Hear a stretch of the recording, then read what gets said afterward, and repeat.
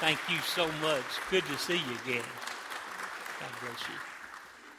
Thank you so much, Kay, for those kind words. It's a joy to see you again. It's a joy to be back with you, and I appreciate so much this great opportunity. It's been afforded to me by your committee, by your pastor, Chris, to come and share with you and give to you both the charge to Chris and a charge to the church.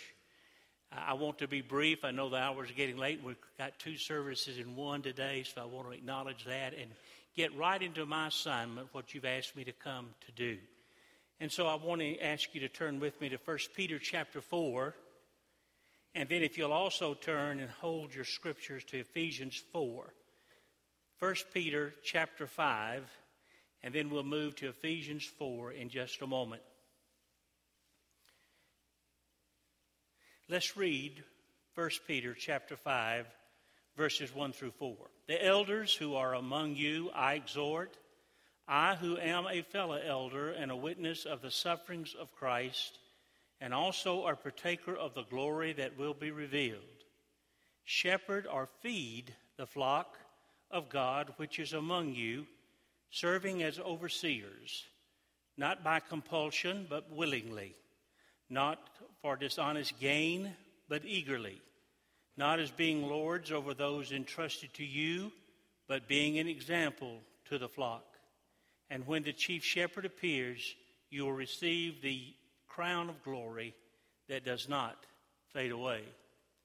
First of all, the charge to Brother Chris as your pastor, taken from this text, as he's already expounded from 1 Peter earlier to the graduates and did a great job. And by the way, I want to congratulate all of you graduates and your family on a tremendous milestone in your lives, and we certainly celebrate this occasion with you as well. In this text, Peter says several things to the pastor, to the elder, to the overseer of the church. All of these names are used synonymously in the Bible to refer to the office of senior pastor or to the pastor of the church. And I want to share with you two things that he says in the text. And Chris, this is my charge to you. First of all, he says, feed the flock on the word of God in verse 2. Some translations say shepherd the flock. Probably a better term and a better translation of the word feed, because a shepherd has three primarily responsibilities according to the New Testament in his office. He is to be the under-shepherd of the church, serving under the chief shepherd, the Lord Jesus Christ, who is the head of the New Testament church. Pastors serve under the authority and under the leadership of the Holy Spirit of the Lord Jesus Christ, who himself is the head of the New Testament church. And so he says, knowing that you are the under-shepherd, and it's wonderful that he compares the pastoral ministry to that of a shepherd, because there's so much in common with how a pastor leads a church in the way that a shepherd leads his sheep. And this analogy is used both in the Old Testament and the New Testament concerning the ministry of Jesus Christ, he himself being our chief shepherd. Feed this flock, shepherd his flock. Three responsibilities of the shepherd. First, to feed the flock. Now, what that means is it doesn't mean that Chris's responsibility is to feed you, literally. We can't do that. All a shepherd can do is set the table and lead you to the gospel, to the Word of God, for you to feed on God's Word. That's his responsibility. I hear some people sometimes say, well, I just don't get fed. Well, whose fault is that? It's your fault. It's not the pastor's fault if you're not being fed, because it's not the pastor's responsibility to actually feed you. You are to feed yourself on the Word of God. It's the pastor's responsibility to make sure he is preaching the gospel and he is laying before you the Word of God for you to nurture yourself and grow in your relationship to Jesus Christ. So he says, feed the flock, shepherd the flock. Lay before them the gospel, the Word of God. And I have no doubt you're very capable and have already proven to this congregation the skills and the ability and the anointing that he already has in laying before you the gospel of the Lord Jesus Christ. But then the shepherd is to tend the flock. This has to do with, Chris and I talked about this in our mentoring sessions. This has to do with taking care of the sheep, looking after the sheep. That is as much a responsibility of the under-shepherd in the church as feeding the church on the Word of God. The shepherd loves his sheep. He knows them by name, and they know him. It talks about the unique, special, close relationship that a shepherd has to his sheep.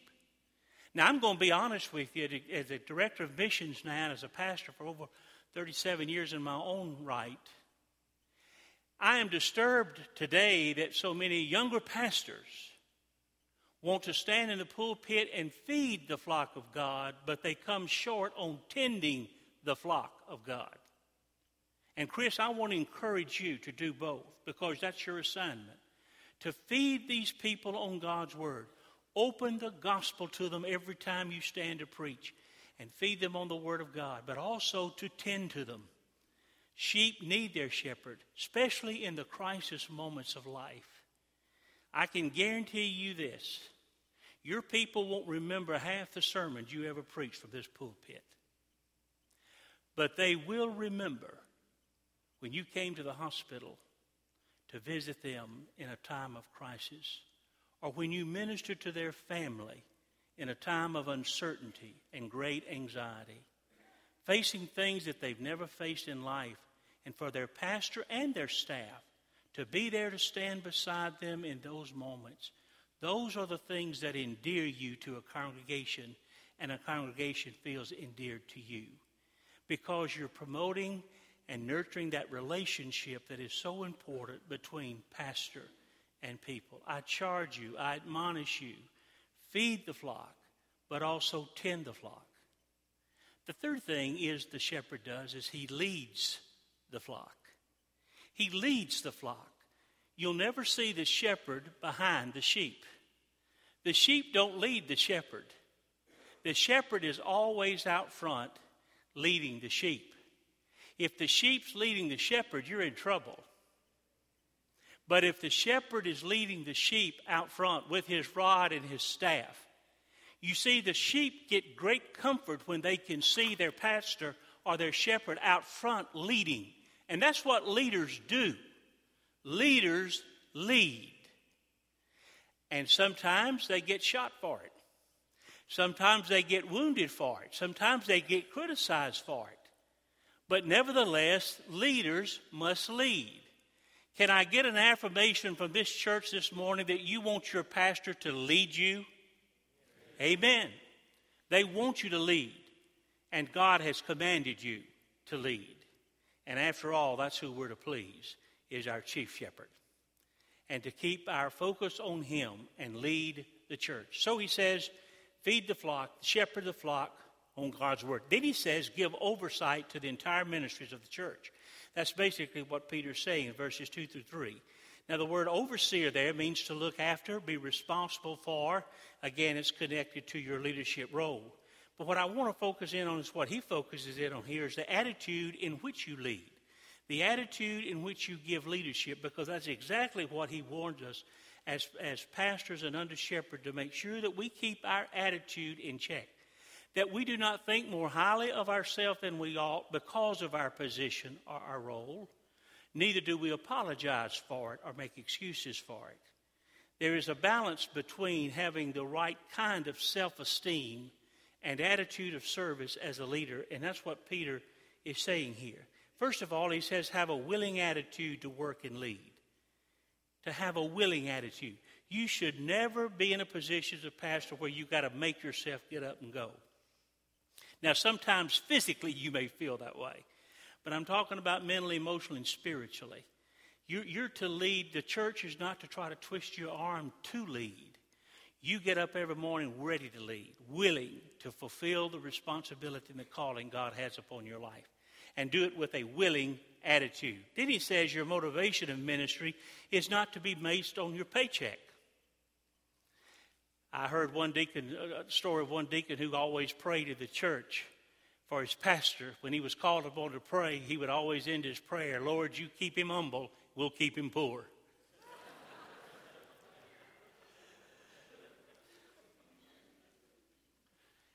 Well, there's certainly a side of humility that is so to be a characteristic of a pastor, is to serve humbly in the position that God has called you to serve.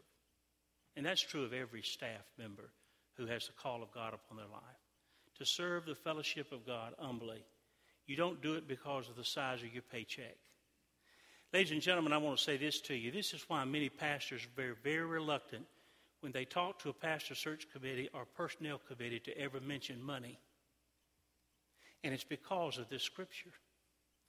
Pastors and ministers are very timid when it comes to talking about their financial package, because they do not want to give the impression that they're serving because of the size of a paycheck. Now, that's different from the secular world. And that's different from many of you in your jobs, because your pay envelope has a lot to do as to whether you're going to take that job or not. That's one of the basic criteria you use in the business world. But with a pastor, the mentality is different, and you must be aware of that. And the way I say this to you, and this will come in just a moment, the charge to the church, but be sensitive to Chris's financial needs. He and Ashley and Kinsley's financial need. Don't ever put him in a position where he has to come and ask for a raise. And that's true of all of your staff. You need to be sensitive and responsible and give an honest day's pay for an honest day's work.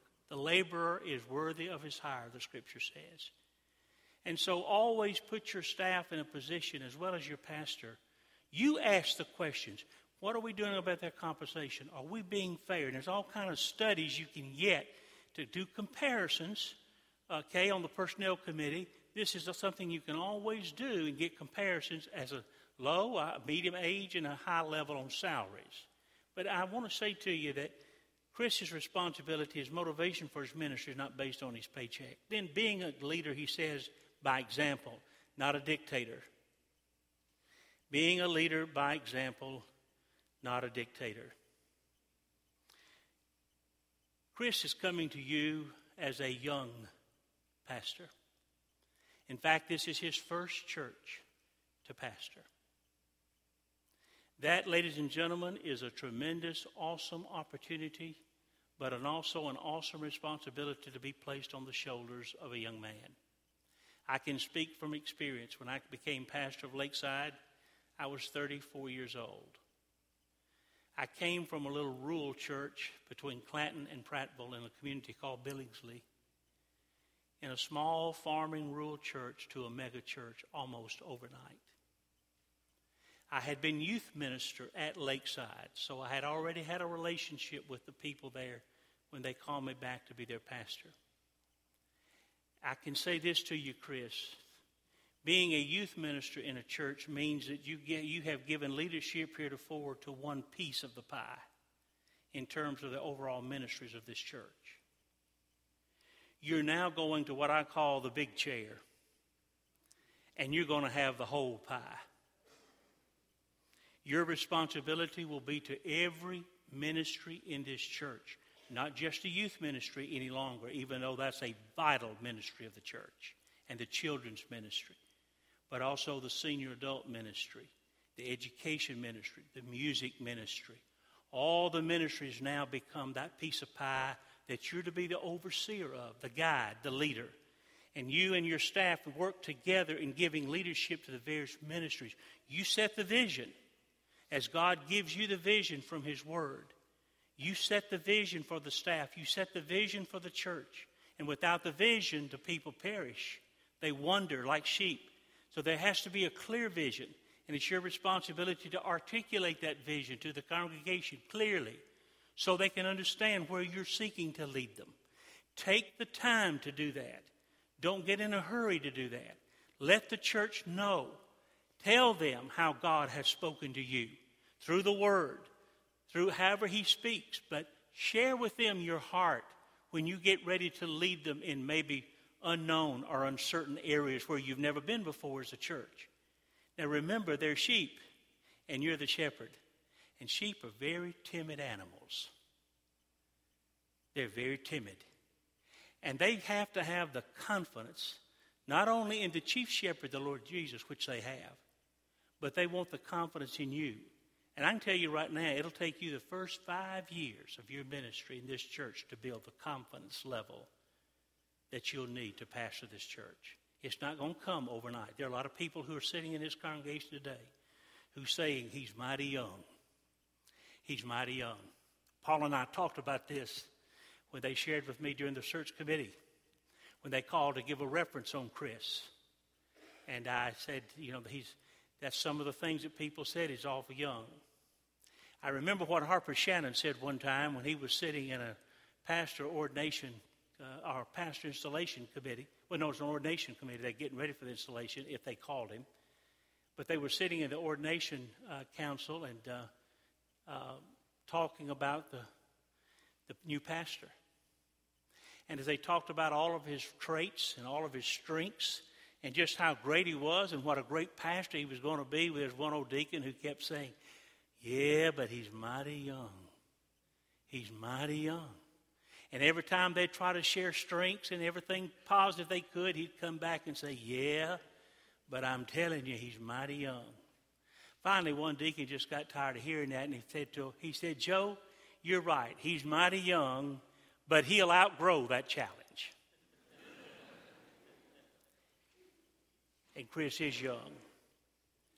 But I'm going to tell you something. I believe that to be a great strength. As someone said, he will hopefully be with you a long time as your pastor and give great leadership to this church, because you're at a pivotal point in this community and the ministry of your church.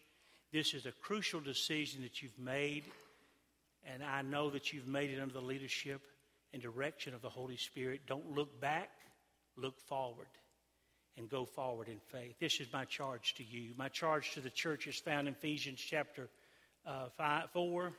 If you'll turn to that passage right quick. Ephesians chapter 4, verses 1 through 6. I, therefore, the prisoner of the Lord, beseech you to walk worthy of the calling with which you were called, with all lowliness and gentleness, with long-suffering, bearing with one another in love, endeavoring to keep the unity of the Spirit in the bond of peace. There is one body and one Spirit, just as you were called, in one hope of your calling, one Lord, one faith, one baptism, one God and Father of all, who is above all and through all and in you all. Church, I charge you, first of all, as a congregation, to walk in unity. Our responsive reading was so beautifully written and expressed by you as we read it together. It has a theme of walking in unity, and that's exactly what Paul said to the Ephesian church. It's so important for the body of Christ to be unified. And the reason is because Jesus tells us in the Scripture that it's through the unity of the body of Christ that the world takes notice of the church.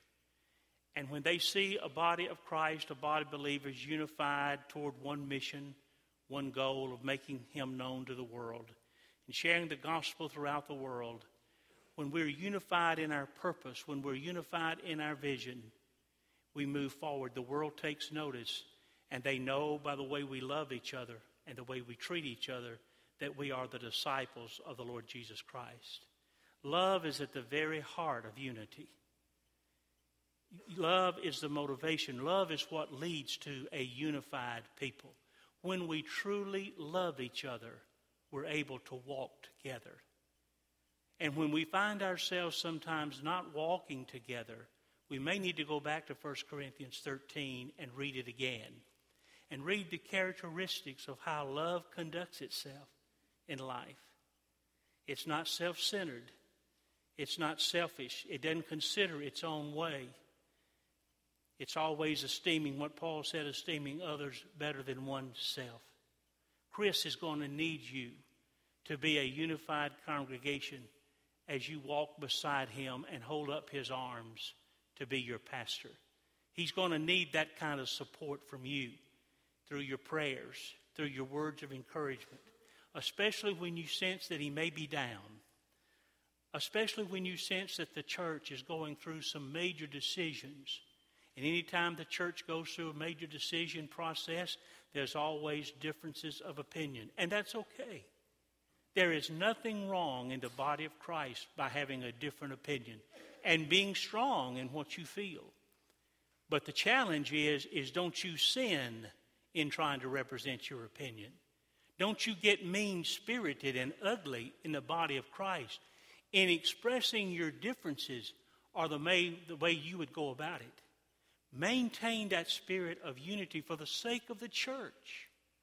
The church is bigger than any one of its members. And so you want to be unified in your spirit, and God will honor your fellowship when he sees you always first seeking the unity. Not my way, but God's way, as I understand it and see it, and bring that kind of spirit to the table. And so he says, walk worthy of your calling in Christ Jesus through unity. How do you walk worthy in a worthy manner? Walking in lowliness and meekness, he says. That's esteeming others better than yourself. By being long-suffering, that's being patient with one another. I tell pastors all the time, if you're going to be a pastor,